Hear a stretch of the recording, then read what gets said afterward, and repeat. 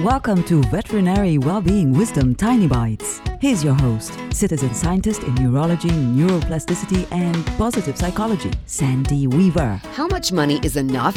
How much love is enough? How much freedom is enough? And how do you decide? Chances are, if you're like me, the answers to each of these questions varies by your mood, your current situation, and how your life is going. If your beloved is leaving you because they don't love you anymore, do you want just a little bit more of their love? Or do you want your next beloved to love you more than this one did? Both of those responses are normal human feelings.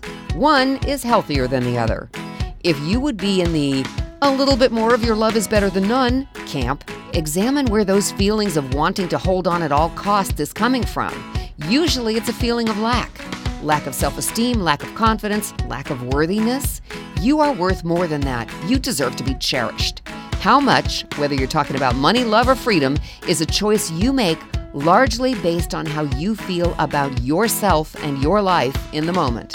When you're tempted to settle for less, push yourself to hold out for what you are really worth. Want more tiny bites of veterinary well-being wisdom? Subscribe to the podcast and share it with your friends. And there's lots more at centerforworkplacehappiness.com.